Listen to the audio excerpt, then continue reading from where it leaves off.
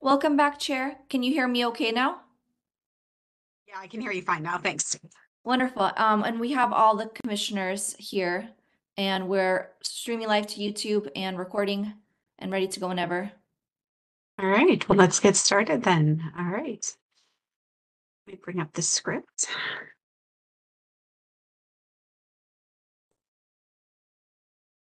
All right. Good morning, everyone, and welcome to the regular meeting of the Board of Multnomah County Commissioners. We are all virtual today on account of the weather. For those presenting virtually, please mute your mic when not speaking. When presenting, make sure to unmute your mic and turn on your camera. And for all presenters, please state your name for the record before speaking or responding to questions. Can I get a motion on the consent calendar, please? So moved. So moved. Second. So we have Commissioner Stegman who moved, Commissioner Beeson who's second, approval of the consent calendar. Commissioner Myron?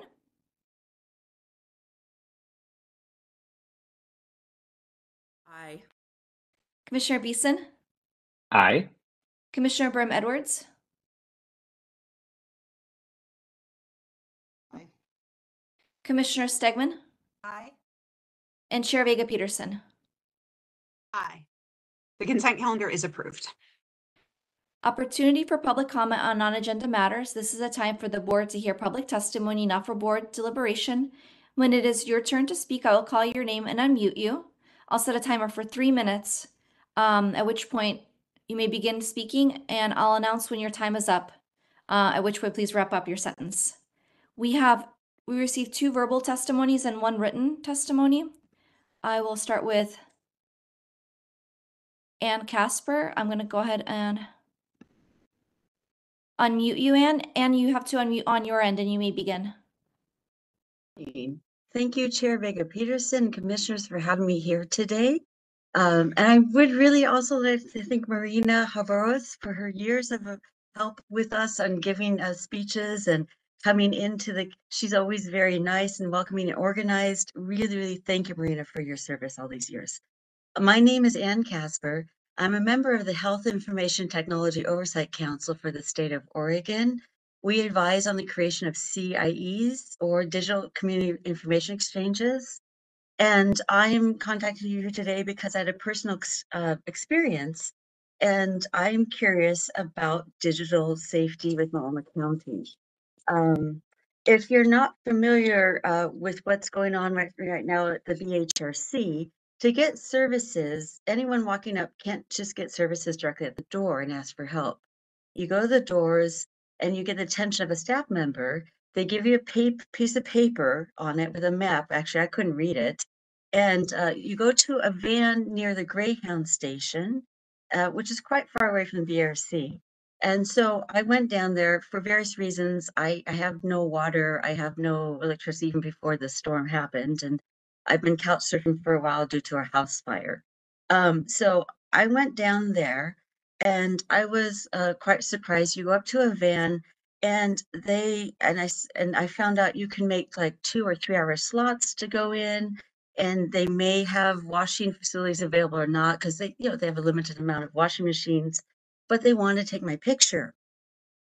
And I was quite surprised. Okay, I understand things have been happening down there, but you need a picture. So being on the Health Information Technology Council, I said, well, who keeps the picture? For how long do you keep the picture? And who keeps it? And they weren't able to answer that. And I just didn't feel comfortable getting my picture taken. I was able to get my clothes washed through a friend, and that's fine. As I say, your data is your gold. And I'm hoping as we're setting up these digital systems, which is happening right now in Oregon, that we do it and we're able to answer people's questions. Where is your data being stored? For how long? And how do you get it off that system? Is it through the nonprofit organization? Is it through the state? Is it through the county? Questions like that. So I'd just like to end and say thank you all for your service in working in Portland, Oregon. It's not easy to be in government these days. Thank you all. Keep warm and goodbye. Okay. Next we have Josie Moberg. Let me just get my timer here. Sorry. Okay. 1 second, Josie. I'm going to go ahead and unmute you, Josie. You can unmute on your end. Y'all hear me now? Yes, we can hear you. Okay, great. Thank you so much, Chair Vega Peterson, the Multnomah County Commissioners. Thank you for providing me this opportunity for testimony.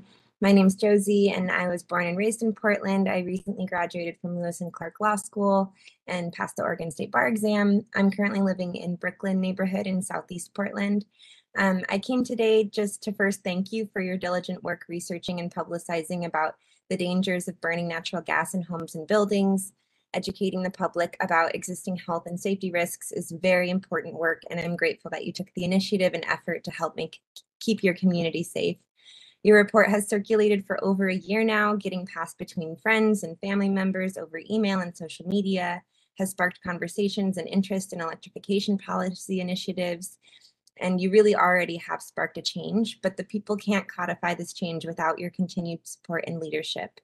You have the backing that you need to leverage your report and its massive public following into tangible policy to protect residents like me from continued investment in harmful fuel infrastructure. Regulating polluting gas appliances has never been more achievable, and it certainly has never been more urgent. As stated in your report, gas appliances generate significant amounts of both indoor and outdoor NOx pollution, which has negative effects on public health and can lead to asthma and other respiratory issues. Gas appliances in homes and buildings are also one of the largest sources of climate pollution in the country and across the state, or in the county and across the state. We know that climate change in Oregon is a huge, undeniable issue with the wildfires, heat waves, and severe winter weather that have become the new normal. So now is the time for Multnomah County to join other local governments in Oregon, like Ashland just did, by implementing concrete policies to decarbonize our buildings and protect public health and safety. And I think that a great route for doing this is to develop clean air standards for appliances. And I understand that this is a difficult time for me to be testifying about this, given the huge, electrical outages across the city. But what we do need investment in is like a resilient electrical grid and a greater focus on ways that keep us healthfully warm in the winter times like this. And I do think that's achievable through electrification more so than through the gas infrastructure that we have. That's all I have for today, but thank you all so much for your great work.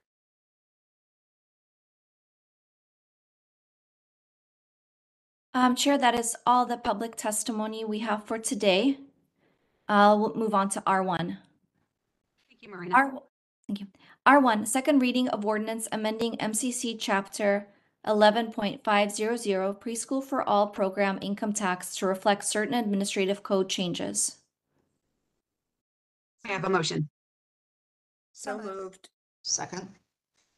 Commissioner Stegman moves, Commissioner Rim Edwards seconds approval of R1. Good morning, Eric.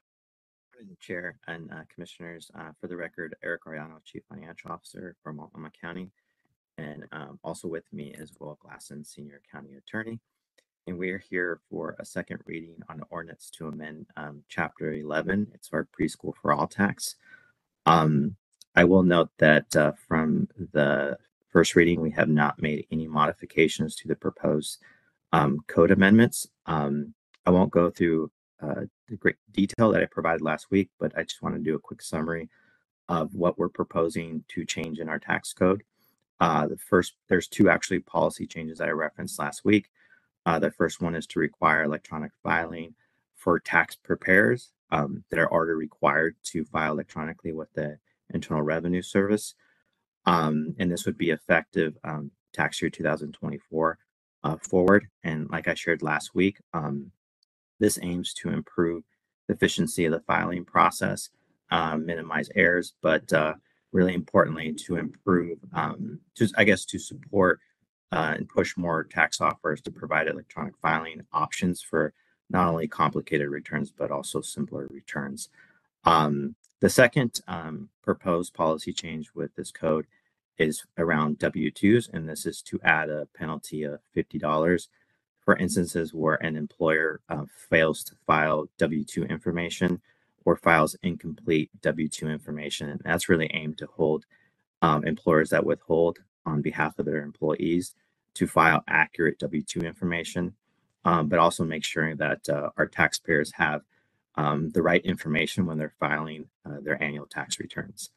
And the final component is just some housekeeping items around our pass-through deduction that I shared last week. There's no policy change. We just modified some language to be clear around the intent around that. I will also note that during last week's first reading, Commissioner Brim Edwards and Commissioner Myron had an inquiry around tax administrative costs associated with Preschool for All, as the City of Portland collects the tax on our behalf.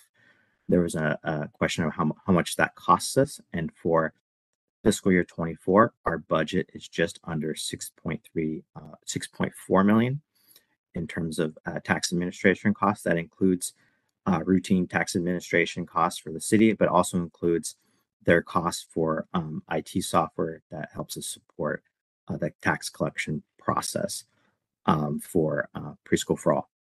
The chair did note during the first reading that in the first 3 years of the implementation of the tax, there was a one-time only implementation cost that the city assessed in our IGA, and that rolled off in fiscal year 23. So our current cost of just under 6.4 million will only be adjusted by CPI moving forward based on the IGA, which is a 10-year IGA. So I just wanted to follow up on that inquiry that Commissioner Brim Edwards and Commissioner Myron had last week for first reading. So again, no changes from what we shared last week.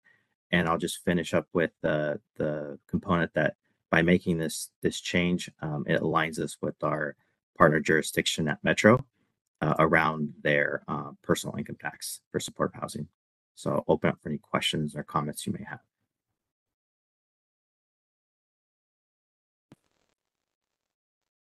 Thank you so much, Eric. We will go to the board for any questions. We'll start with Commissioner Myron. I do not have any questions. Appreciate your getting back promptly with answers to the questions I had before. Thank you. Thank you. Commissioner Beeson. No questions, Chair. Commissioner Brim Edwards. Yes, I want to just thank staff Eric for the information that I requested, and just clarification. So the trend line it's running about 6 to 7 million a year for the tax administration. In FY22, we had the 12 million, which reflects that one-time charge. So what we're anticipating is for the remainder of the IGA that we'd settled that back down to about that $6 million level with a slight adjustments that's constrained by the IGA. Is that correct? That's correct. It'll be constrained, but it'll just go up by the CPI, the annual CPI laid out in the IGA. Thanks. That's just the only clarification I had. Thank you very much again for the information between last week and this week's meeting. Thank you. Commissioner Stegman. No questions. Thank you. Thank you. And Marina, did we have any public comment on this? No, Madam Chair. All right. Can we have a roll call vote then? Commissioner Myron? Aye. Commissioner Beeson? Aye. Commissioner Brim Edwards? Aye. Commissioner Stegman? Aye. Chair Vega Peterson? Aye. The ordinance is adopted. Thank you so much, Eric and Will, for all your work on this. R2, second reading of ordinance amending MCC Chapter 12, Business Income Tax to require certain tax returns to be filed electronically. So moved. Second. Commissioner Stegman moves, Commissioner Myron seconds. Approval of R2. Good morning again, Chair and Commissioners. For the record, Eric Arellano, Chief Financial Officer, and Will Glasson, Senior County Attorney. I'm here for the second reading of an ordinance to amend Chapter 12, which is our business income tax. And as I shared with the last agenda item for this second reading, we didn't make any modifications from last week. And under this proposed change, there's just one policy element, and that is to require electronic filing for tax preparers, and in this case, also businesses through administrative rule that would be effective 2024 tax year forward for all those instances where they're already required to file electronically with the Internal Revenue Service. And again, very similar to our preschool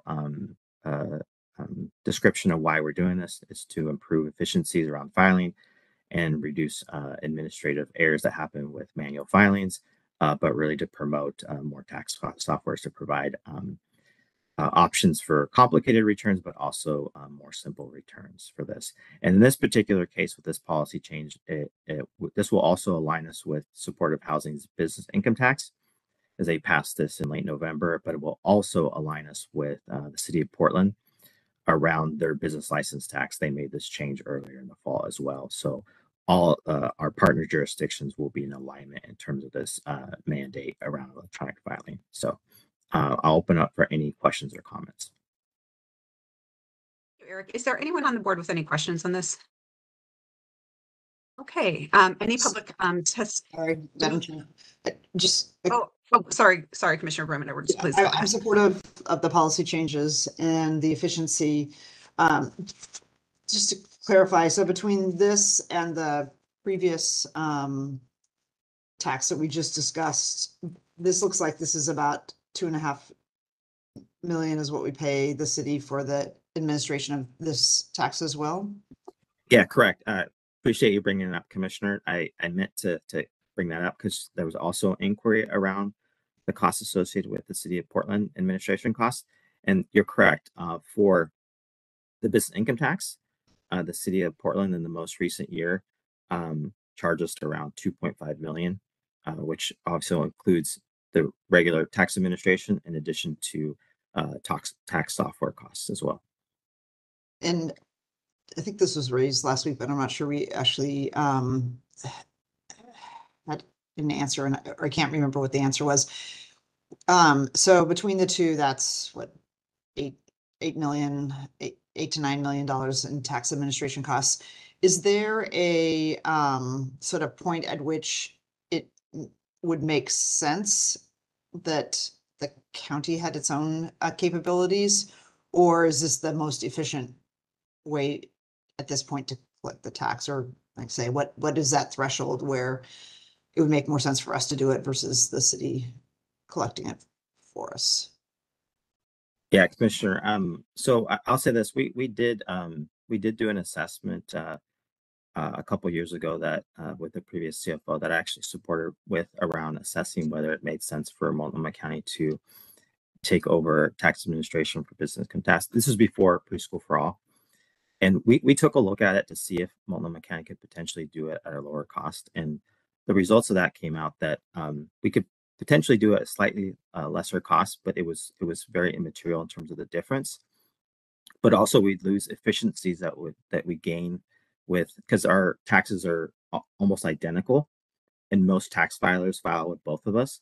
And so by creating a scenario where two jurisdictions are collecting, you're increasing the overall cost to administer these taxes. And that didn't seem prudent to the public as well.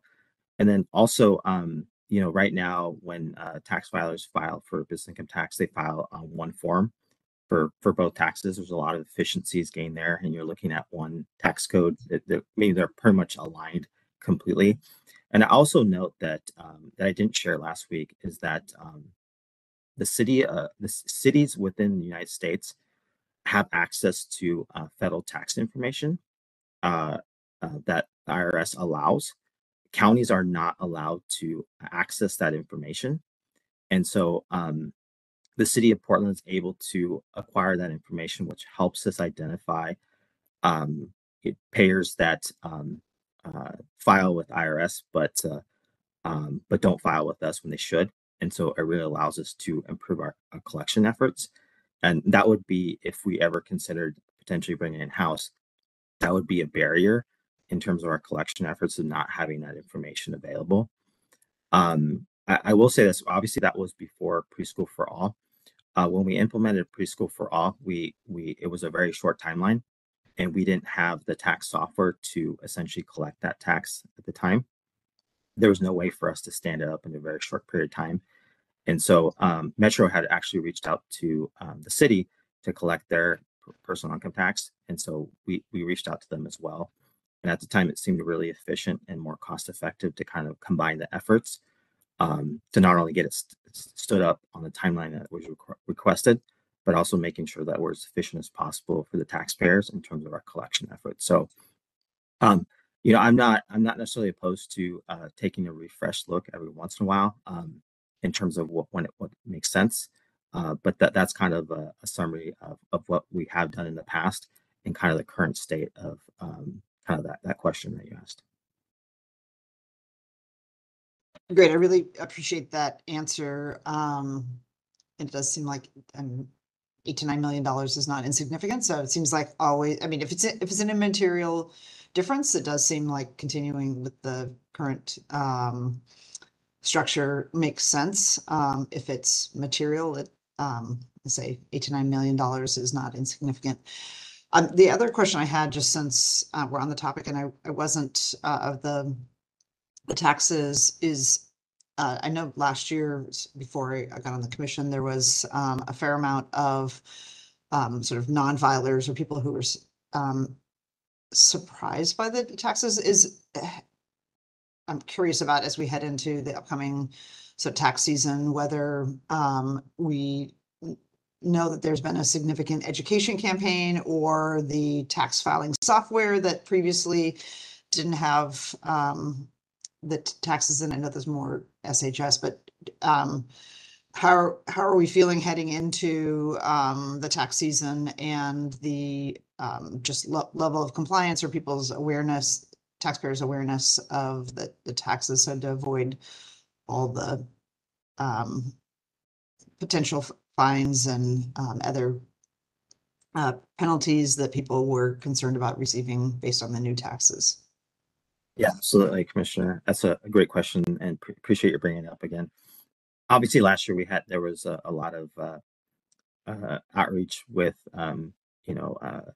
taxpayers that were caught kind of unaware of the tax, where there really was a lot of instances of people just not being aware, not intentionally filing late, or just not paying. And so we took a lot of efforts, I think, with the leadership of the chair, to really push some stronger campaign in terms of outreach with those taxpayers. And obviously the chair made the decision to essentially create a tax amnesty last year, which kind of really supported that easing of some of the pressure.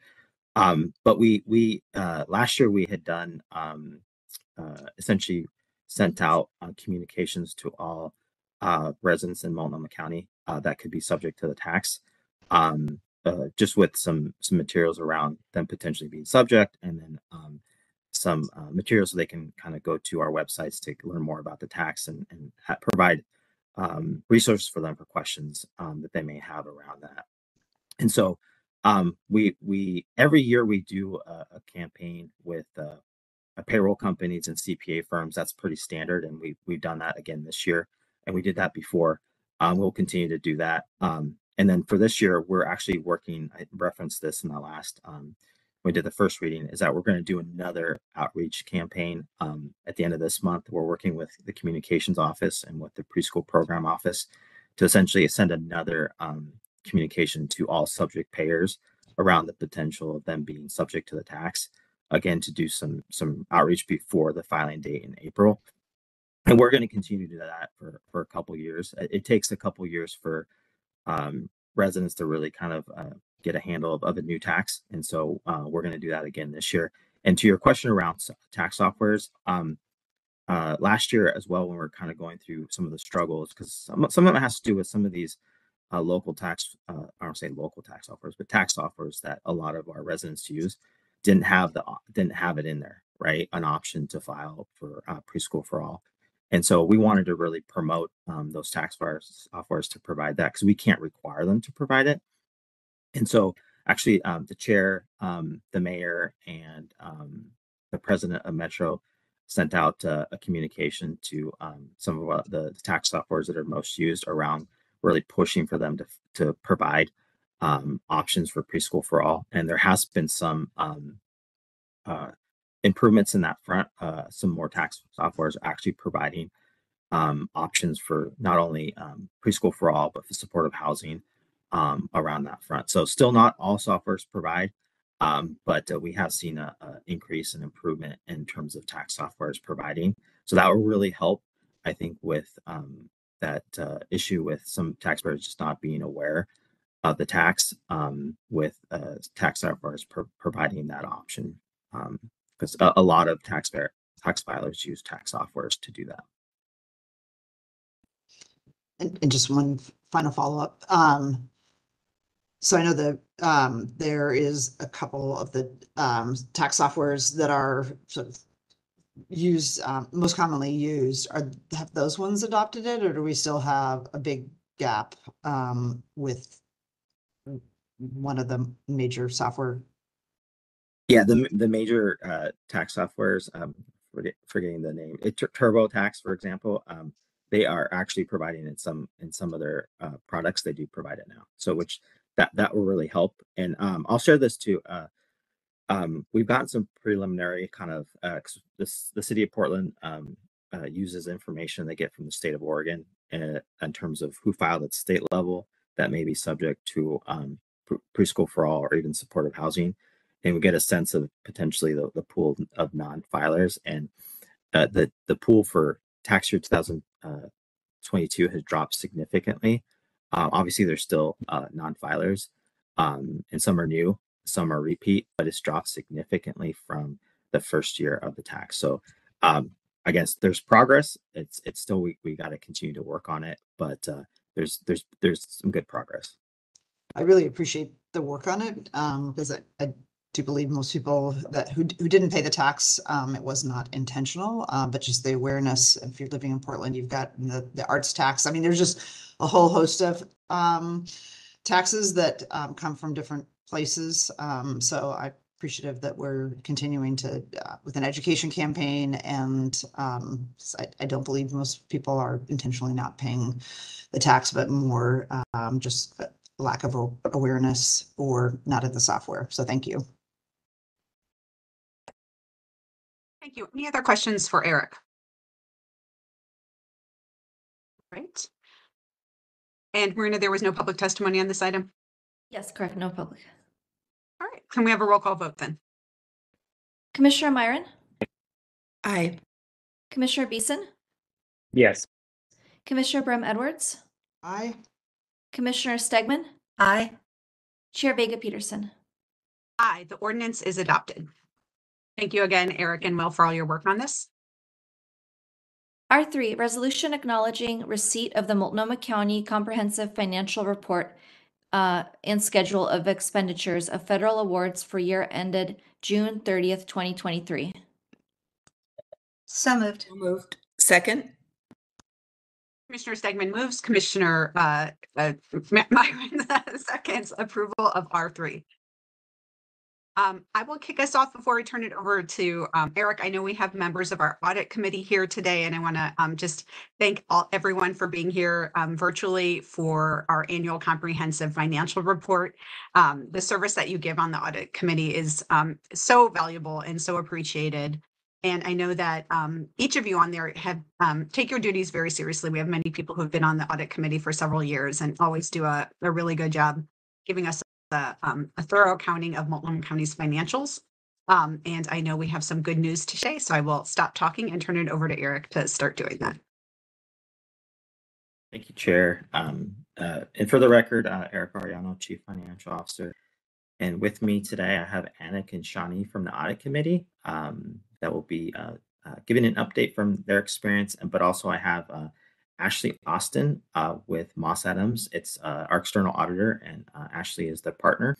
And we're here to present a resolution to acknowledge the completion of the annual comprehensive report, which we refer to as our ACFR, and our external audit. So today we'll spend most of the time just sharing the information around the process of the audit, but also the audit report.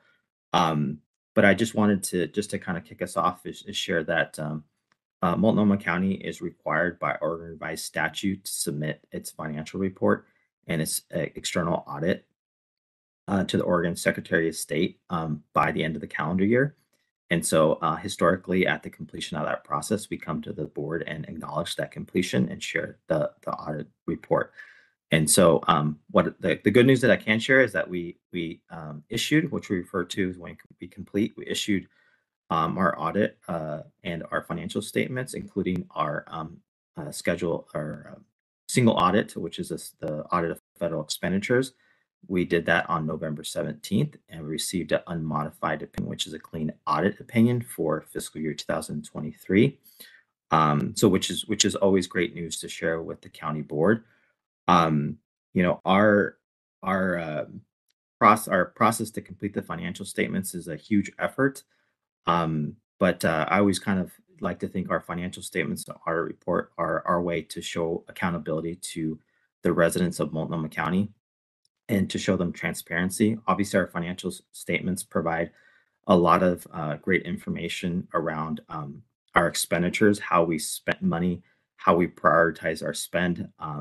It also allows people to kind of see our priorities and actually what actually happened, and then also allows them to assess the financial health of the organization. So in addition to a lot of other great information that's in the financial statements. And so I always like to, you know, to think that our financial statements are a reflection of our governing body. You know, prioritization of having good financial practices, good financial standards, maintain a healthy financial organization, and making sure that we always prioritize compliance and being adhering to those federal requirements and state requirements and other requirements that we have from our external funders, because the county receives a lot of external funding. It's very important that we maintain compliance with those external requirements to ensure that we maintain the funding streams that we have. And then we can also push for additional funding in the future where it makes sense to maintain those essential services. So you know, again, I always say this, I stress this, it's a reflection of our county board's commitment to good standards within the organization. And so I also note too that you know, our current standing, and even year after year with our audit and our financial condition, is our bond rating agencies evaluate our financial statements and look at our audit, and we hold a AAA rating with Moody's and S&P, and they've noted that we have still a strong tax base, we have a strong governing board, we have healthy liquidity, low debt levels. We've done a very good job historically around funding our long-term liabilities, in addition to a lot of other things that kind of supports that AAA rating. So it is important that we maintain that, we produce our financial statements timely, and that we have a strong audit opinion year after year. And so, you know, like I said, we'll spend the majority of time going through the process of the audit and the audit results, because that's probably what you want to hear about. But again, I wanted to stress some of those key things around what it is and kind of where we're at. I always recommend that the board take a look at the financial statements. There's a lot of information in there. And some of the information is hard to understand because they make us report things on a couple of different bases, which is kind of sometimes hard to understand. But a couple of things that I wanted to kind of highlight with the financial statements. And again, there's a lot more information there. These are just kind of some highlights. The county spent around $125 million in its COVID relief fund in fiscal year 2023. That just reflects our continued effort during fiscal year 3 around the recovery from the pandemic. We spent around $181 million in federal funds in fiscal year 23. Of that, about a little bit under $64 million was passed through to community-based organizations to deliver services on our behalf. So, and that's way above historical norm over the last, obviously with the pandemic and all the ARPA money we got. There's been a lot more federal dollars we spent, but also federal money we pushed out.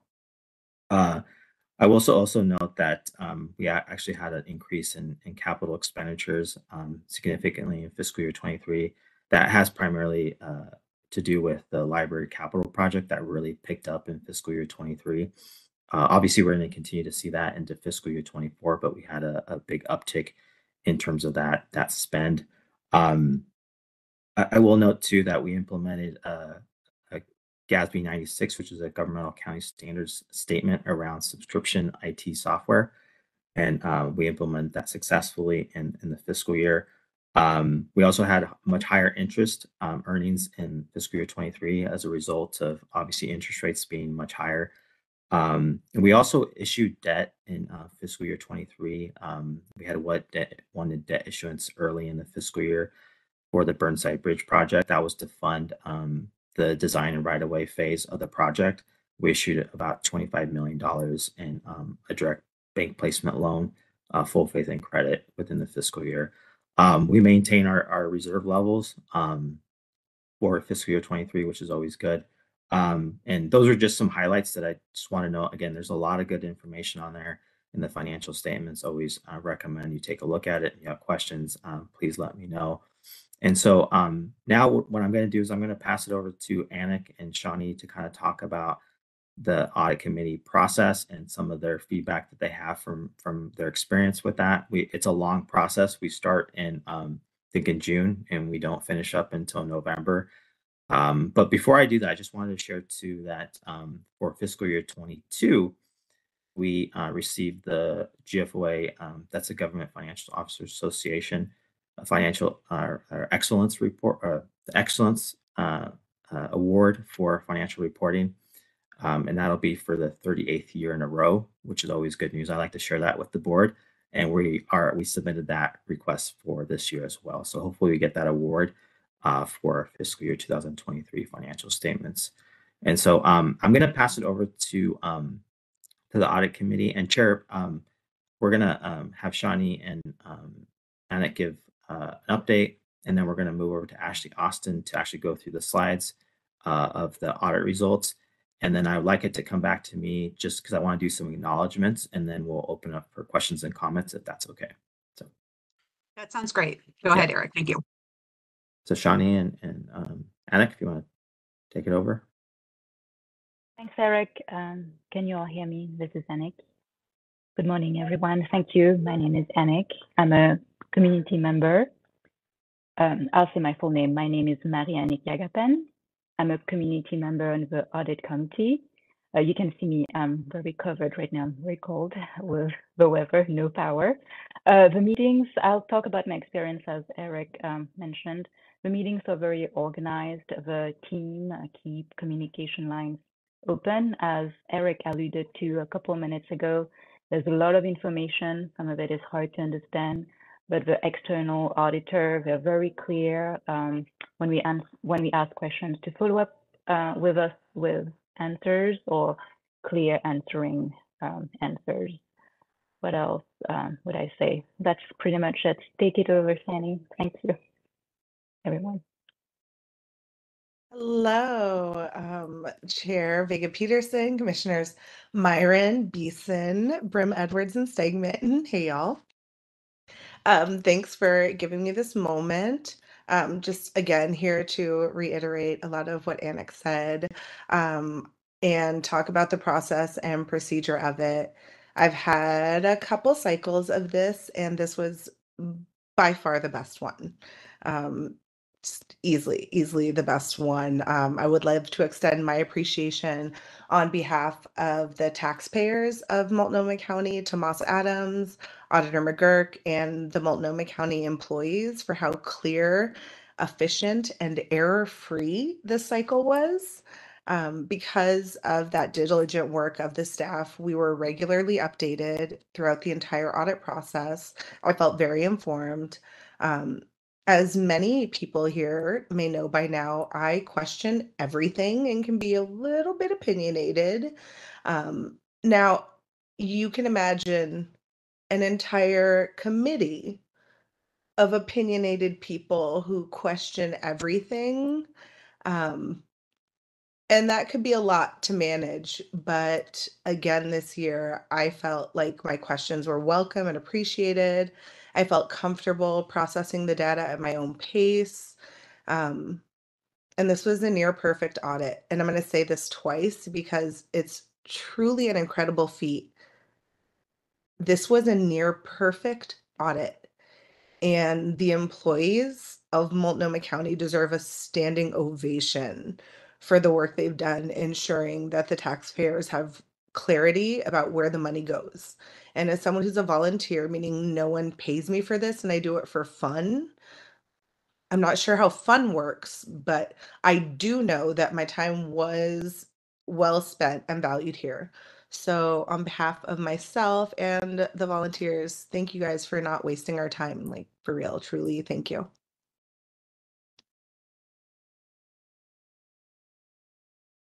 Thank you, Anik and Shawnee. I really appreciate it. So, so Marina, can you bring up the slides, and I'll pass it over to Ashley Austin to provide the audit results, which we're excited to kind of hear about. Thank you, Eric. For the record, Ashley Austin, partner with Moss Adams. Good morning, Chair Vega-Peterson and Multnomah County Commissioners. I'm happy to be here to talk through the audit results. If you go to the next slide, please. So I'll go quickly over the key service team members, and then, sitting in your chair as a commissioner, I've structured the presentation a little bit differently than in years past, and basically laid out 4 questions that you should want to know the answers for, and then the relative responses to those, and essentially the audit results as well. And then our required communications with those charged with governance, which was had with the audit committee back in December, but I'll give the highlights here today as well. If you go to the next slide. So here is your team. I served as your engagement reviewer, which means I'm overall responsible for the engagement and supervision of our staff. I sign your audit opinion. Amanda McCleary Moore is a partner in our Medford location. She served as your concurring reviewer. A concurring reviewer is essentially a cold reviewer. She picks up the financial statements as well as a few items in your file that we as auditors make judgments on, things like materiality levels, significant risk areas, those types of things, and then how we wrap up the audit as well. Leela Annan is a senior manager in our Portland location. She served as the senior manager overseeing the IT procedures as part of our audit process. And then Kelly Jones is a senior manager in our Eugene location, and she helped me supervise both the financial statement and the single audit this year. You go ahead to the next slide, please. So this is question number 1, and it has 5 different components essentially. And what does an audit of the county entail? And so the first thing that it entails is really that independent verification of significant transactions and balances. It's that confirmation with third parties for your cash and investments and debt. We also perform substantive analytics and look to see if they meet our expectations. The county has been a client for several years, so we have a lot of historical data to build expectations off of. And then if they don't meet our expectations, asking more questions and corroborating those differences. We also perform substantive testing procedures. That's really the show me portion of the audit, looking at invoices, check copies, bank statements, etc. Really inspecting those source documents. The second piece is evaluation of the effectiveness of internal controls. While we don't issue an opinion on internal controls, we do know based on our historical experience with auditing the county that the key controls in place at the county are sound. And so we do spend some time reviewing those key controls in place for significant transaction cycles, things like property taxes, cash disbursements, revenue transactions, payroll transactions, journal entries, reconciliations, those big key controls. And we're testing for operational effectiveness to see if they're operating effectively and reporting any control weaknesses as a result of our testing. The third piece of an audit at the county entails testing compliance with federal and state laws. As an Oregon municipal corporation, you are required to comply with various Oregon revised statutes, and we are required to perform procedures in accordance with Oregon minimum audit standards and state laws. That's really surrounding your budgeting process and procurement are the 2 big significant areas that we spend time on. And then, of course, you receive and spend a lot of federal awards, so we spend quite a bit of time auditing the compliance related to those federal awards as well. You go to the next slide, please. The last 2 items that county audit entails is that technical review of the financial statements. So we're making sure that when we get the ACFR from management, that all of those balances in the financial statements agree to what we audited and the source documentation that we looked at. And we're also making sure that those financial statements are meeting all of the applicable GAAP, which is generally accepted accounting principles, state, legal, and those GFOA award requirements so that the county can continue receiving that GFOA Certificate of Excellence Award. We also look at supplementary information and opine that it is accurate in relation to the financial statements as a whole. And then we, of course, report the audit results. So we had regular check-ins with the internal auditors throughout the audit process. We were on site for approximately 8 weeks between September and November. I think I met with them about once every week or every other week in person to give them an update. We also had updates with management, Eric, Cora, et cetera, throughout the audit process. We had our exit meeting with the audit committee, which I already referenced back in December. And then now I'm here today to give you some reporting as well on audit results. You can go to the next slide, please. So are the financial statements accurate? As I mentioned on the previous slides, our audit procedures really relate to, we performed a risk assessment to identify the significant risk areas where we were going to spend the most amount of time. We looked at those internal controls for effectiveness. We performed that substantive testing, that looking at source documentation, and performed that technical review of the financial statements. So what were the results? Eric already shared, but we issued an unmodified opinion, which is a clean opinion, the highest level of assurance that the county can receive. It means your financial statements are fairly presented in accordance with U.S. generally accepted accounting principles. So kudos to management. It takes all year to receive that opinion of watching their controls and being diligent with their audit or with their controls, et cetera. If you go to the next slide, please.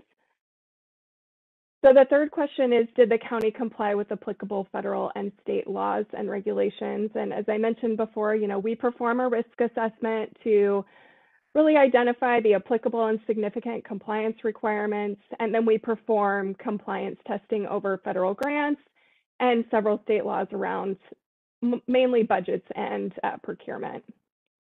So our results, we issued 2 separate reports, one report on Oregon minimum standards, and that resulted in no control findings. We did have one compliance finding. The county was overexpended in one of their funds, Facilities and Management Fund, totaling $1.37 million. And it's required to be included in our report when there is any sort of overexpenditure, even if it's by $1. And we also issued reports on the single audit procedures. So we tested 5 buckets of funding this year. Those were your ARPA funds, the highway planning and construction funding, continuum of care program, and then block grants for prevention and treatment of substance abuse, and the block grants for community mental health services. So 5 major programs this year. We, of course, tested all of the various compliance requirements that we were required to test. And as a result of our testing, we did not have any compliance or any control findings to report in those opinions this year. So I think that's a pretty big statement. I think there's been several findings in the previous years, and there are no findings in 2023. So again, great job to management. You go to the next slide, please. The last question is just, did the audit result identify any fraud, waste, or abuse? Again, we evaluated those key controls for all significant balances and transaction cycles. We had an internal brainstorming session with just the audit team to identify any fraud risk areas. We interviewed individuals throughout the county. And as a result, we didn't have any reportable matters of fraud, waste, or abuse to report as a result of our audit procedures. Go to the next slide. And then to the next slide, please. So as I mentioned, we did have a longer discussion with the audit committee back in December, going through all of our required communications with those charged with governance.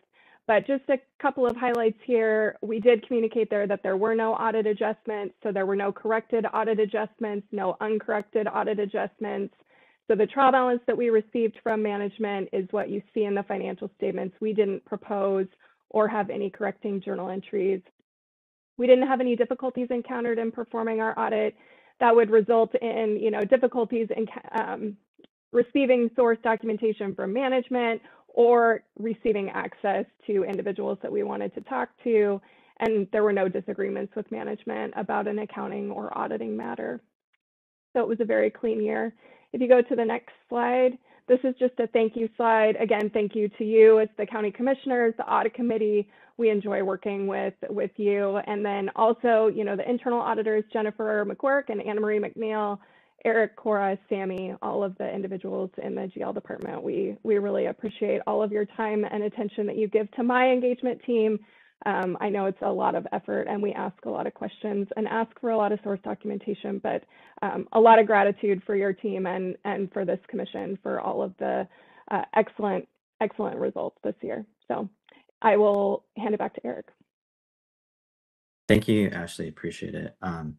So again, before we open up for questions and comments, I just wanted to do some acknowledgements, but I did want to just quickly follow up on that the compliance finding around over expenditure in the facilities fund. That had to do with I think it was either 2 or 3 leases that were approved during the fiscal year, and though they were approved by the board for these new leases, we did not do an appropriation change to account for the new expenditures that were associated with those new leases, and which resulted in that over expenditure by 1.3 million. And we really didn't notice the over expenditure till late in the fiscal year. And so we work with, it happened in the Department of County Assets, and we work with the department to add some controls to make sure that those instances where we're adding leases, that they make sure that they fall in with the budget modification where it makes sense, where they need to increase their appropriation. And so I think they made those modifications that really help. But also I think with the efforts that the budget office is doing around more transparent and frequent budget actuals that were countywide, it'll really help highlight these types of instances earlier in the year. And obviously the budget office does their budget to actual in addition to that, and then general ledger and central finance does it as well. So I think we have some good enhancements that we've done to hopefully prevent that in the future. But just wanted to note that follow up on that internal control finding. And in terms of just, I'll try to be quick with acknowledgements. When we're in person, I always like to kind of point out some of the folks that are in the audience in terms of, all the hard work that gets put into this. I can't do that today, but I will acknowledge some folks. I'll first start off with, I just wanted an appreciation for some of the central functions, central accounts payable, Workday ERP support, payroll, and county treasury.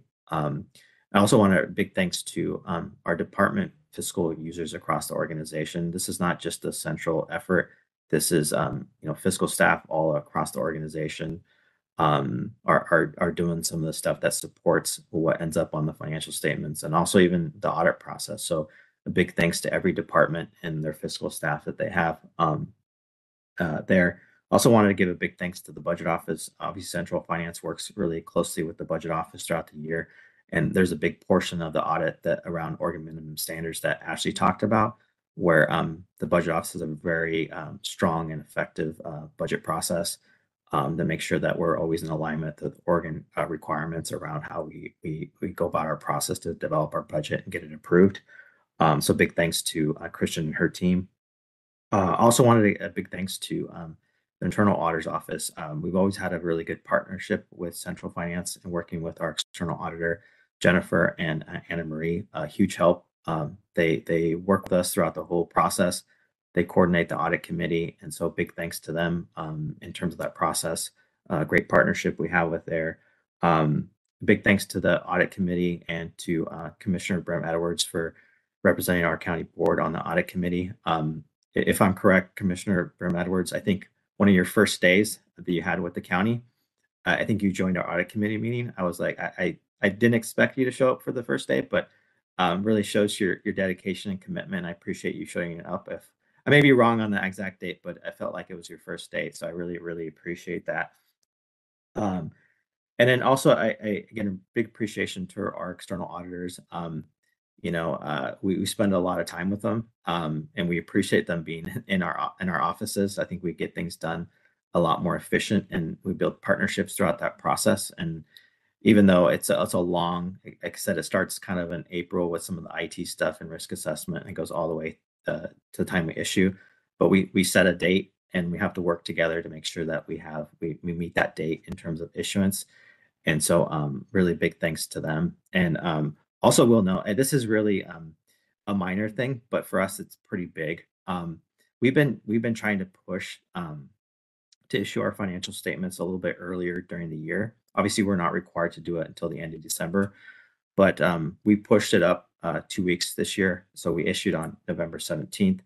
A lot of the reason why we're trying to push up the timeline is to not only to make sure that staff, because we will put a lot of hard work into this. There's a lot of extra time that's put into this. We want to make sure that we get it done before the holidays, but also it's very important for us to make sure that we provide our information around our financial statements and audit earlier to the public. It's also very important us, again, for transparency and accountability. So that was a big reason for us to push that. And for us to actually do that seems simple, but it required a huge effort across departments with schedules and commitments, and also the auditor to kind of work that schedule. So big thanks to them. And then finally, I just wanted to acknowledge the team that actually puts this together in central finance. They're the ones who do all the hard work and do a lot of the direct collaboration with our external auditors. And to our Deputy CFO, Cora Bell, big thanks. To our General Ledger Manager, Sammy Gillum, huge appreciation there. And I'm going to list out each of the individuals that work in General Ledger and Fiscal Compliance that support this effort, both the financial statement audit, but also the audit of the single audit, the audit of federal expenditures, because that's a separate component. Paul Steele, Mike Rogers, Deborah Evans, Rhonda Brantley, Stella Suzy, Matthew Dames, Rhoda Skinner, Holly Benjamin, and Alex McCober. So a big appreciation to the team. I wish they were here so you can see them and they could stand up, because they put a lot of effort to it. They take great pride in making sure that we produce quality information, and we adhere to external requirements to make sure that we protect the county and its assets. So big thanks to them. So I'll leave it there. So Chair, I'll now open up for any questions and comments that you may have. Great, thank you, Eric. We will go to the board for any questions or comments, and we'll start with Commissioner Beeson. Thank you, Chair. I don't have any questions. I just want to appreciate the team for all the great work and an amazing audit outcome. Thank you. Commissioner Berman Edwards. Thank you. And Eric, it was day 2. And I will say this is one of those assignments that the chair gave me, and I was very enthusiastic about it. I believe that audits are a great way for us to both demonstrate our financial accountability and accountability to the broader community, but also allows us to be an organization that engages in continuous improvement. So I was delighted to spend my second day as a commissioner with the entrance meeting for this particular audit. And I don't have any questions about it, but I do want to also share my appreciation for the audit committee members. They're inquisitive, thoughtful, bring their expertise to this work on the audit committee. And as a Multnomah County taxpayer, I will say that I really have confidence in that the committee does an excellent job in representing Multnomah County residents and taxpayers as part of the annual audit committee process. So thanks to the audit committee members. And in addition, I also just want to share appreciation for Moss Adams, Auditor McGurk, and the auditor's office staff. And also, Eric, for your leadership throughout the process. I think it's really incumbent upon the county to continue to demonstrate that we're operating in a way, transparently and accountably for the dollars that we receive, not just from taxpayers, but also from other governmental entities. So lots of appreciation this morning. One thing I'm wondering about is I was noticing this morning that the audit actually isn't posted with our agenda, the actual audit. Not that everybody's going to read through it, but I'm wondering if there's a reason for that, and if there's not a reason not to post it, whether we can post it just so we have the actual audit to accompany the resolution and the presentation this morning. Commissioner, the audit report is posted. It's the audit report's within our annual comprehensive report. It's some pages in that document. Is it a link? I'm not seeing it on the agenda. Okay, yeah, it's not on the agenda. We didn't provide a link to the actual annual comprehensive report, and which incorporates the audit report. But it's actually there in our public page, and I can send you the link after the meeting. Yeah. As just considering that we're approving it, I'm wondering if that could just be added as a link, because it just if you go to look for you see the presentation, the resolution, but there's just not a separate link. So just from again, not that a lot of people from the community are going to look and read through it. It's great to have that as an artifact along with our agenda items. So what I could do, Commissioner, because it is on the APR, there's a link to the annual comprehensive report that has the audit report. But what I can do is I can send it to Marina, the specific link, so we put it as a separate line, so it's easier to get to, so you can actually see that. So we'll do that right after this meeting. Appreciation, and thank you again for your leadership. Thank you, Commissioner Stegman. Thank you, Chair. Thank you, Eric, and everyone across our county who's participated. It really sounds like it was a group effort and one that begins very early with lots of involvement from everyone. I also want to thank the audit committee. Thank you, Shani and Anik, for being here and for your seal of approval over the process. I think it's really so important for volunteers to basically come in and review our processes so that they can assure the public that we are indeed spending taxpayers' money wisely. So appreciate all of the people that Eric has mentioned and Commissioner Brim Edwards as well. And of course, Moss Adams for their continued work. Eric, I did have a couple of questions, and I know that our bond rating is always, you mentioned it as AAA rating, which is amazing. And I'm wondering, what is our debt limit or our bonding limit? Like what capacity do we have? Yeah, Commissioner, there is debt limits that are set by Oregon by statute. Like for example, for voter approved, I think it's like 2% of our assessed tax amount for the year. Those are enormously high, and so I even though they're limits that the state sets, we don't really necessarily shoot for those for our debt limits.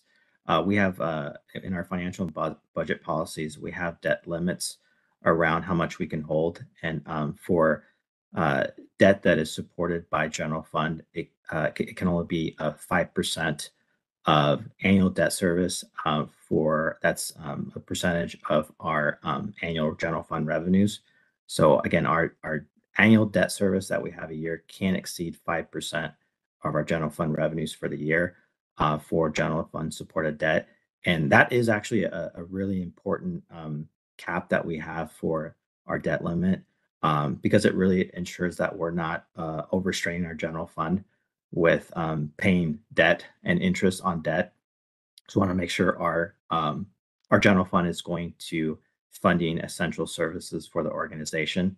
And so that particular policy threshold that we have for debt has really helped this. I think there's a lot of things that our debt rating agencies look at, but that has actually been a really important piece in terms of maintaining our high rating in terms of keeping our debt levels low, is having that essentially debt limit for, again, debt supported by general fund revenues. Obviously, there's debt that can be issued that is supported by a revenue stream, just like with the library bond project. Obviously, we have a levy that we're collecting over a certain period of time that the revenue generated from that goes to essentially pay debt service.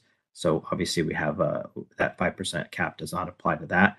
But I think the important piece that I want to reference is the one that is supported by general fund. Great, that was really helpful, Eric. So do you know like what percentage we're at currently? Yeah, actually, I do this every year, and I can share this with the board. I think I do it when I share the financial and budget policies when we review those every year.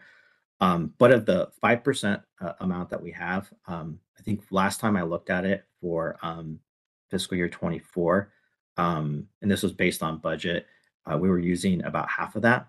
And so even from that, we're significantly below that. So, but I wouldn't say that that's a, we should go issue debt, because there's always trade-offs, obviously, with, providing essential services, but we're at about half of that. Great, thank you. That's really helpful. Well, congratulations once again on the GFOA certification of excellence. That's incredible. 38 years. I don't know. We got a 40th year coming up. I don't know if you're going to do something special, but it really is reassuring as a commissioner to continuously year after year hear these, clean audits again that just reinsure to the public that we are spending money wisely. So, and that is due to your leadership, auditor's office, and all of our fiscal staff throughout the county. So thank you so much and congratulations. Thank you. Commissioner Myron. Hey, thank you so much. I'm just going to heap on my gratitude, Eric, to you and your incredible team, and also to Moss Adams for all of the work, all of the dedication and energy and time and success in continuing to uphold these excellent financial results. And I think one of the things, though, that I always bears repeating, and I think I say it at every time we get this presentation, is that the financial audit makes sure we dot I's and cross T's in terms of compliance with sort of technical financial requirements. And we do have an amazing team, and it's always heartening to receive the clean audit opinion and be in excellent financial health.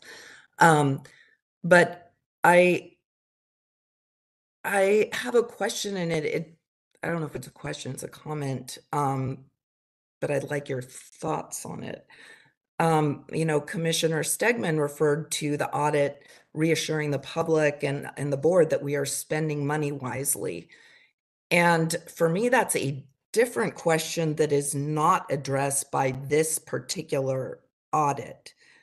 For me, this audit assures that we're in regulatory compliance, super important. But my concern is that we are conflating that with using our money strategically and getting value for our investments. Two separate things. We need to be doing both of these things well, but they're not the same. And what we're addressing here today is financial compliance, not that we are using our money in the best possible way to achieve the best possible outcomes for people. Is that accurate, or am I missing the boat there? Yeah, no, I won't. Ashley, if I misspeak here, please jump in. But our audit report does not opine around whether this is the right way to spend the money. In no way or another. That obviously that's our board has that authority and decides how that gets done. Our audit is not going to opine on that. It's more from a compliance and, like you said, regulatory standpoint. On the flip side, I would say that, again, the way our financial statements are laid out, it does allow the reader to make an assessment and a review of how we're spending money. Obviously, we have a budget that lays out the plan and the priorities. And then when you look at our financial statements, you can actually see how that played out in, real time, right? What actually happened? What was the budget? What actually happened? So I do think it's still a document that reflects again what we did, that you can compare what we planned and then what our priorities are. Obviously, there's some complexity to our financial statements based on how they require us to produce it, but I still think it's a document that shows again some accountability and from what we spend on to the public. But the audit report does not opine on that. So you're correct from that statement. Okay. I really appreciate that. And I think it's just so important because I think it is, those things seem like they would be, and they are intimately related, but they're not the same thing. And one of the things I've been actually concerned about is that we don't have a way, an auditing process or a way to put the pieces together to say whether we're using our money wisely to achieve whatever outcomes are that we are putting out in various plans. And so, a couple of areas I think about as specific examples, rent assistance. There was a devastating report at the state level. I'll be interested in our upcoming, I think we're having a briefing fairly soon, but oversight, accountability, administrative costs, what we're getting for that, whether that's been effective, putting that together, some of the supportive housing services measure stuff. I'd sponsored in I think the fiscal year 23 budget, an amendment to bring in an external consultant to evaluate our contracting process, because I think the county auditor for over a decade had been saying we're not doing contracting up to snuff. And so I think they've identified, which is great, opportunities for change. It'll hopefully be incorporated into the upcoming budget. But that'll provide additional opportunity to maybe help put the pieces together so that there is more alignment of financial health and sort of big picture and dotting I's, crossing T's, and we're investing our money in to accomplish these goals, and it is actually happening. So anyway, I really, again, appreciate your work, because the financial health of our organization and is of utmost importance in all that we do, and you do an exemplary job of that. So thank you. Great, thank you. And Eric, I will just close this out by really thanking everyone for their work. Anik, thank you for your work on the audit committee. I hope you're staying warm as much as possible. I know we've got several people who've been at it with me for several days, including Commissioner Burt Medford, who is in our office today. Thank you, Shani. I really appreciate your expertise as well as your willingness to ask the tough questions, and having a whole committee of audit members who are also willing to do that is really important, I think, to this process. I want to thank Auditor McGurk, Anna Marie, and the entire audit staff who has been working on this. I will just say, I was just having a conversation with the auditor yesterday about the difference between compliance audits versus performance audits. And I think to Commissioner Myron's questions, this is definitely falls in the category of compliance audits and making sure that we're doing that. And we have, our audit team who really does both, but also really focuses on performance audits, and that role of the elected auditor is so important for answering those questions about, how well are we performing on what the outcomes we're trying to get and things like that. And that's why the partnership I think we have with the auditor and that team is really important in our work and our jobs of this board, as well as the entire organization. I want to thank you, Ashley, the whole Moss Adams team, for the continued partnership over the years in these audits. I want to thank you so much for the diligence that you bring in looking at this work to ensure that we have a thorough and comprehensive audit of Multnomah County's financials. And I just want to reflect on the really outstanding audit results this year. I think especially in response to some of the findings from previous years. I know there was a finding around the federal grants, and even looking at that, that we have made those adjustments. We have been responsive to those findings, and we have improved and changed the practices so that we are doing what we need to around all of our compliance obligations, and so that really rests with you, Eric, with your team, and with our finance team members throughout the organization. So just huge thanks to you and to everyone who has been a part of this. And I appreciate you reaching out. I know usually in the room when we're there, we have everybody stand up so that they can be acknowledged, and we weren't able to do that, but I appreciate you taking the time to do that. So thank you so much. With that, I will go ahead and turn it over to Marina for a vote. Commissioner Myron? Aye. Commissioner Beeson? Aye. Commissioner Brim Edwards? Aye. Commissioner Stegman? Aye. Chair Vega Peterson? Aye, the resolution is adopted. Thank you. Thank you, Chair and Commissioners. Thank you. So that concludes our agenda for today. Now is the time when we have set aside for non-agenda items, comments from the board. I'll go through the commissioners to see who has comments or wants to share things today. I did want to just start off by, just sharing some thoughts around the severe weather response that has been going on for the last several days. We know that we ramp up the severe weather sites because they absolutely save lives during the coldest nights of the year. And as we look at, what we're going to do in terms of opening, in terms of the number of sites, all of that, we really use the best information that we have to make those decisions about the severe weather shelter openings and closings. And the preparations for both pieces of that are really multi-day endeavors.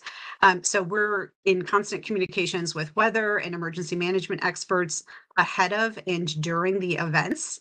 And the decision-making process that we go into is never made lightly or without consultation from experts, leaders, and partners. I think when we were looking at yesterday's shelter closing, we really were making informed decisions the night before using the metrics that we have for thresholds in consultation with our, with the weather response. And I think what we found yesterday was something different. And we know that weather is unpredictable. And sometimes weather events with low probability, like yesterday's delayed thaws, do take place. So I would say that, we always do our best. We meet, 5 a.m. to 9 o'clock to 10 o'clock at night to have these conversations. Predicting and timelining exactly is always hard, but we're always trying to use the best information available to make those decisions. I will say that yesterday's the thresholds that we have were not met to keep the shelters open beyond the early morning hours, even as conditions involved. But there was a huge response when it became clear that temperatures weren't going to be rising as quickly as expected or as predicted. We delayed shelter closings by at least 2 hours across all 12 shelters that we had open, and made sure that anyone who was exiting the shelter were supported with tents and sleeping bags, TriMet passes, dry clothes, shoes, and then connections and information about resources that people could get connected to. It was just a tough time, also because we didn't also have access to some of the normal services that we have, like TriMet's Lyft, for instance, wasn't running, in some of those things. I will say that as much as possible, we kept resources open, like the Behavioral Health Resource Center. They remain open and help people stay warm and connect to services throughout the event, and including today. And we also, again, have 24/7 shelter beds and day centers, which are operating at that center as well. I will say that the outreach that started it started as of January 9th, really, to reach out to people, continues today. We are getting an unprecedented amount of severe weather, cold weather supplies out to folks. That outreach is continuing today. We are, encouraging people and making sure we're connecting people as much as possible to the more than 2,500 shelter beds that we currently do have open every night. We really want to make sure that as much as we're responding to folks in these kinds of weather situations, we're also making sure that people are getting connected with the resources that we have open all year round. And, we were having conversations again early this morning looking at the weather today. Temperature and precipitation thresholds to open severe weather shelters are not going to be met today, but what we're doing is continuing that distributions of gear, and we are also going to be opening 3 cold weather supply depots between 1 p.m. and 4 p.m. today to replace any gear that was damaged yesterday or overnight. So we're going to have teams at 3 different locations throughout the county that are going to be distributing tents, tarps, sleeping bags, wool blankets, water, snacks, all of those things. Those locations that we're going to be operating out of include Cultivate Initiatives at 14625 Southeast Stark Street. That's 14625 Southeast Stark. So that is right on the 20 line for TriMet. We also are going to be having resources available at Bud Clark Commons. That's 650 Northwest Irving Street. So that is right by our McCoy building. And Market Street is also going to be distributing gear and supplies. And the Market Street location is 120 Southeast Market Street. 120 Southeast Market Street. So just in inner Southeast. I also wanted to just take a time to say just a huge thank you to all of the Multnomah County's employees, our workforce. There were extraordinary efforts that have been made over the last 10 days. Outstanding leadership from not just the leadership team, but the people who came in, who took the person in charge roles and really allowed us to have a response to provide what's needed during this kind of severe weather event and an extremely challenging multi-day event as well. This has been challenging many people personally with heat going out and also in the work we do. And we're trying to, continue to serve the public in the best way possible when roads are hard to get to, when things are closed. And so I'm really grateful for all of the people that stepped up. I want to thank people. We had not just our employees, but we had partners who came through in this severe weather crisis, the state, the cities, our partners, members of the community that really stepped forward in this time of need. We had shelters open 24/7 for four days and 5 nights. At the peak, we were serving 1,269 people. And more than 80 pets. And we accomplished something that was really important for this community. And, that was genuinely done. And this is what I saw in the time that I spent in the shelter. Like, all of the work is genuinely done out of the love and care that people have for the community, that our employees have for this community. And I just want each staff member to know that I see your commitment. I appreciate your commitment to the people that we're here to serve. And I'm grateful for it, especially on behalf of the people that were safe and warm during these life-threatening conditions. The dedication to the community is exactly why I believe in you in Multnomah County and the work that we do. So I just appreciate all of our community who was able to step up. With that, I will open it up to the board for comments, and I'll start with you, Commissioner Stegman. Thank you, Chair. Thank you for that update. I really appreciate it. I'm excited to hear about the cold weather depots. And I also just wanted to offer my condolences. There were lives lost during this extreme weather event. And I just want to recognize how difficult this has been on individuals and families and our community.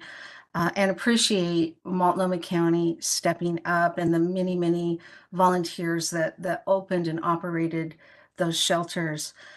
So thank you all if and however you contributed to help your friends and your neighbors.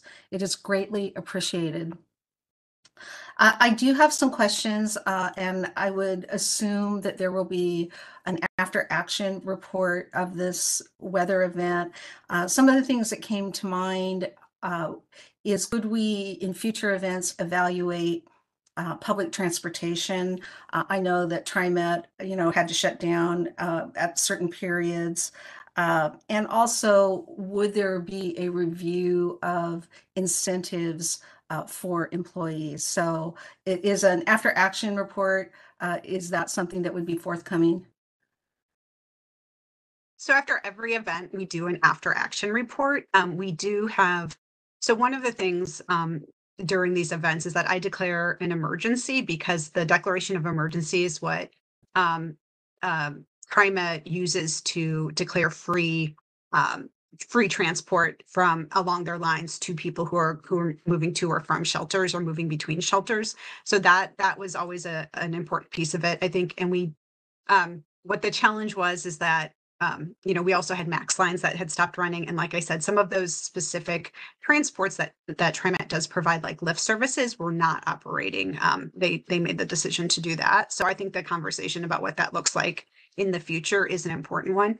And we definitely can talk about incentives. We have many, many incentives for employees, including additional pay and things like that. And so what I'll ask is for Serena to send that out to the board, so everybody has a clear picture of really what our policies are right now. And then, again, that is always something that we will that we take a look at across the board and after actions is just really the whole response.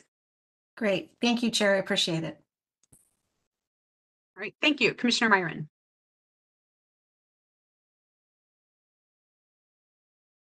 Yeah, I was going to bring up the, excuse me,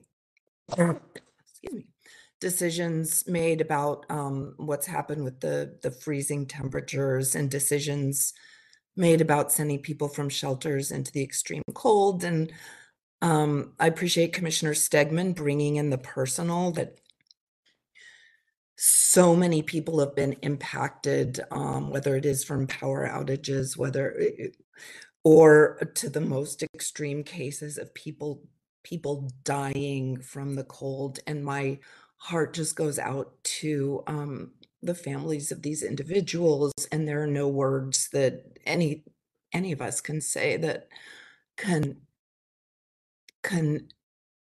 help with that horrific reality. But I guess the question in my mind is about it remains about those decisions to send people out from shelter into the cold. And I appreciate that sort of, Chair, you're explaining some of how you were making those decisions, and what comes into play. And and sometimes, yeah, the predictions will be wrong. But I'm just curious about allowing for discretion in some of these thresholds and common sense. Like you just walk out your door and, oh, it is not livable at that. Like, it is not okay to have people be outside in this, and whether that can factor in, even if the temperature is predicted to be a certain amount, to have some discretion. Is that something that's in the, currently being done, or is it something we can talk about how to incorporate that? That is definitely something that's already in our SOPs for making decisions about opening severe weather shelters. And there are different factors. I mean, just an example of some of those is looking at hypothermia cases in the ER. If we're seeing increases in emergency departments and hospitals, that's considered. Looking at factors, like wind chill and some of these other things that are part of it. What's happening with that. So there is and again, like ask Serena to send out not just what our, just to, we can have the thresholds for that. And we, in fact, we look at those very closely as we're having these conversations and making decisions about what we're going to do, each day, because we make decisions each day about how the shelters are going to be open. I think the other thing that we consider is the safety for people, both of being outside, but also the safe environment we would be able to maintain the shelters. One of the things is we didn't have access to the convention center, for instance, which is a really large shelter space normally. And but you also can have, like a staff size that meets the needs there, but it's different when you're opening 12 smaller shelters and you need separate teams for each of those. I would say the last days, last few shifts, we were really desperately calling through. We had leadership and managers calling through employees to get people to sign up for shifts. So I do want to take a second to thank, I know Commissioner Beeson, you and your office stepped up. I know there were folks from District 3 who participated. And so I really appreciate all the folks who were able to come in and take shifts for this. But we want to make sure that we're able to provide adequate staffing, and not just like people, but people with medical, behavioral health, the leadership experience in managing the site, so that we're able to provide that safe environment when we are. And so all of those things are considered as factors when we're making decisions about opening, not just the kind of 3 weather related threshold criteria. Okay. All right. Well, I guess, yeah. I mean, I personally, it sounds like the shelters are going to be closed, or people are going to have to leave today at noon despite freezing rain and that. And I would like to voice my belief that shelters should not be closed and people should not be forced out today. I think it's unconscionable, kind of just even looking out my window, what I'm seeing. So I would like to express that. And, for people to be able to get to a location to pick up gear, I'm not sure that's a reasonable expectation for most people who are living outside, along with giving them a sleeping bag. Great, you can go sleep in a freezing, soggy sleeping bag. I don't know. There's a lot to be addressed here, and I know we're still in it. So I just want to express my discomfort and how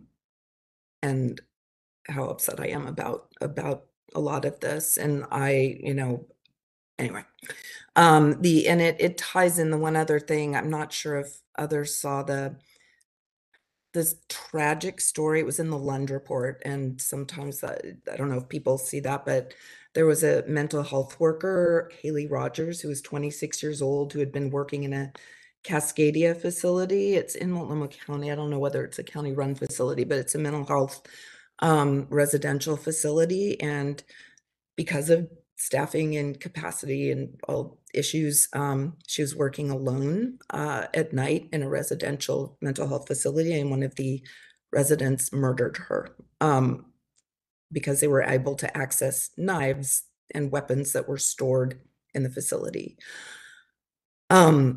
And I was just so devastated by the story and wanted to elevate that and think about ways that we are ensuring that organizations that we contract with to provide mental health services, behavioral health services in general, whatever services we're providing, are able to, that we're ensuring that they're keeping their staff and clients safe. So I've asked the Behavioral Health Division for information about sort of Cascadia and what's happening there, but I just didn't know if others had seen the story. I'll forward it to you, but it was just heartbreaking. So anyway, heartbreaking news today, and that's all I got. Thank you, Commissioner Ryan. I know that was a tragedy. It happened last July, and it's definitely something that we are, looking into. As it wasn't a county facility, but it was some of an organization that we do have subcontracts with. So, thank you, Commissioner Beeson. Thank you, Chair. I want to extend my thanks to the many hundreds of volunteers who came out to make sure people were warm and safe over these last couple of days. I was truly inspired by so many amazing people I met during my shifts at the shelter.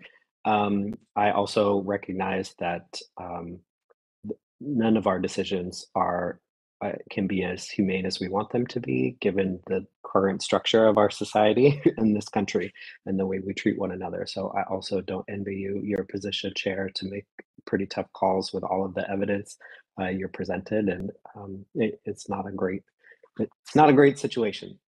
But I also want to thank, because I cover some transportation, I want to thank the transportation staff of the county in particular for their incredibly fast mobilization, in particular as we think about the work that they did in East County. So I want to appreciate them. I also want to congratulate Commissioner Brim Edwards for making it all the way into the office.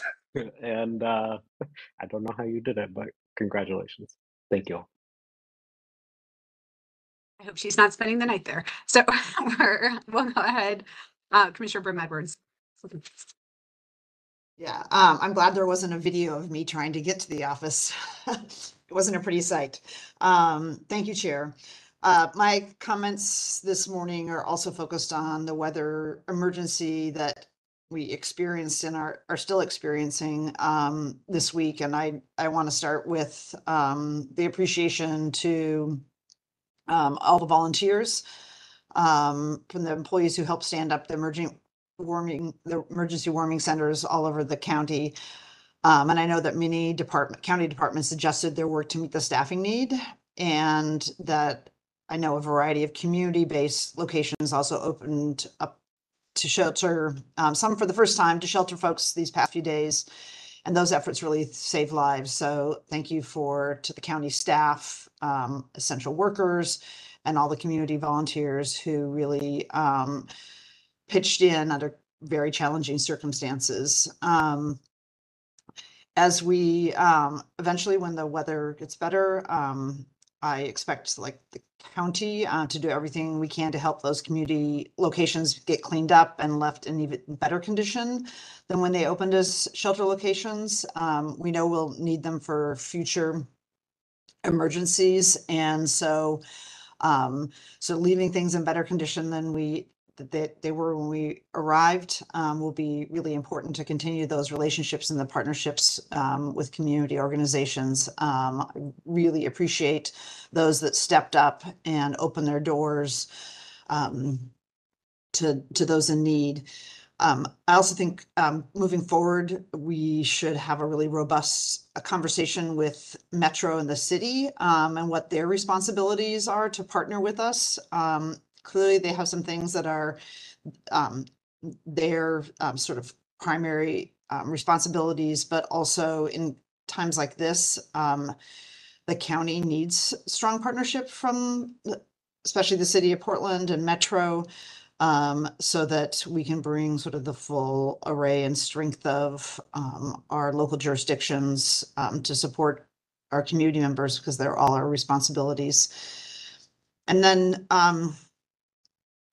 and I'm going to preface this by saying, having served for 10 years on the school board, I know how challenging making the call is. Every night, peppered with questions about whether schools are going to be opening, what the conditions are. So these aren't critical comments, and they're made in recognition of how challenging and complex making the call is on opening, closing decisions. It is my first cold weather season as a county commissioner. So I do have, as you might expect, a lot of questions about sort of how our thresholds get set and what flexibility there is within it.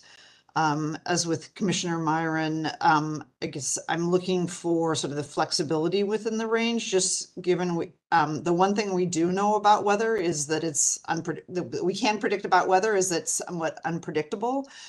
And how do we, set ranges so that I guess that we would make decisions sort of defaulting on that more conservative side, so that if we end up, I'm going to just go back to my school board experience, when we make a decision in which we were not conservative enough, and you have, say, for example, students getting home at 10 o'clock at night, It's much more concerning than if we, for example, close schools and the predicted weather didn't come, because really there's no, you may have inconvenienced people, but we didn't put people in danger. So just like thinking about how we set those thresholds so that they give us the latitude if we do not get, for example, in this case, the thaw that we thought that we can flex, because I do know that it just opening and closing, it's not a snap decision. There's lots of pre-work and post-work. But I'd be interested in like how we add some flexibility and how we pivot and take more conservative positions that may leave things open for an extra day, even if maybe the weather doesn't require it, but that we then have the flexibility to stay open. So that's one thing. And I will say just this morning, after going 3 days without power, but I will say in a dry space, which in this type of weather is very important. It still took me like 5 minutes to get down my front steps, and just getting from the parking garage into the building. I would not have made it without a very kind county staffer who had traction devices on his boots. So again, it's super treacherous out across the county, and I know that community leaders and community members want to help the county. And I think we saw that over the last several days, but also think about in the future and as we move through the next week, how we tap our community members and community leaders to help the county keep our most vulnerable residents warm and safe. And then the last piece, this is a bigger a topic not necessarily directly connected to the weather conditions and the weather emergencies we've had. But the weather conditions this week really reinforces, for me, my support for the city and county having a very robust and strong shelter system. That, and I know that work is underway, but to continue to focus on that, having people on the streets without basic services or shelter is not humane in any conditions, but especially this past week. So I'm really supportive of us continuing our work to build out that strong, robust shelter system, and acknowledging that shelter system is to be a path to permanent housing, but that having people on the streets without basic services, and I don't consider, tents or anything else to be adequate for the basic services that people should have. So I'm gonna continue to advocate that, and appreciative that the county has over the last several months made a very significant investment in the shelter system in conjunction with the city.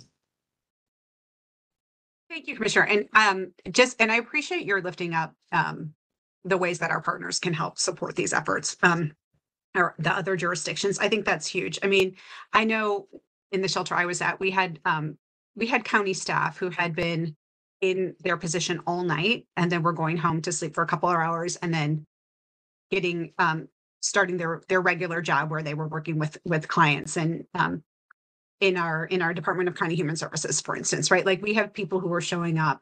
And I think that it's an important conversation to see. We know what incentives we have for employees to take these shifts, and the flexibility we allow them to do that, to make that possible. I think those are conversations that we need to be having with Metro, with the city of Portland. The fact that the state of Oregon opened up a shelter was huge. It added at least 80 beds of capacity for those nights. And I know that the city of Portland, Gresham, the Port of Portland, Metro sent out emails to their employee list asking for people to step up. We just need to continue to really push on that, because again, we need to make sure that we have enough staffing capacity to be able to safely serve everybody we need to. Especially, I think when it's those, we're not meeting thresholds, but we want to be taking in all the consideration of all the factors. And if we have, staffing resources, if we have people available to staff, it makes it, that's one less thing that we have to be concerned about in making those decisions. So appreciate all that. I appreciate the comments and the thoughts. Commissioner Beeson, I thank you for pointing out the kind of societal, impacts of it's an imperfect system. And I do agree that, we don't really talk about this much, but it is, in addition to the over 1,200 beds that we were able to provide, we had 2,500 beds of shelter capacity that is currently open to serve people as well. So thanks for lifting that up. All right. Well, appreciate this. It was a little bit of a flashback to 2021 being virtual today, but I just appreciate everybody being here, and there being no further business, we are adjourned. Thank you.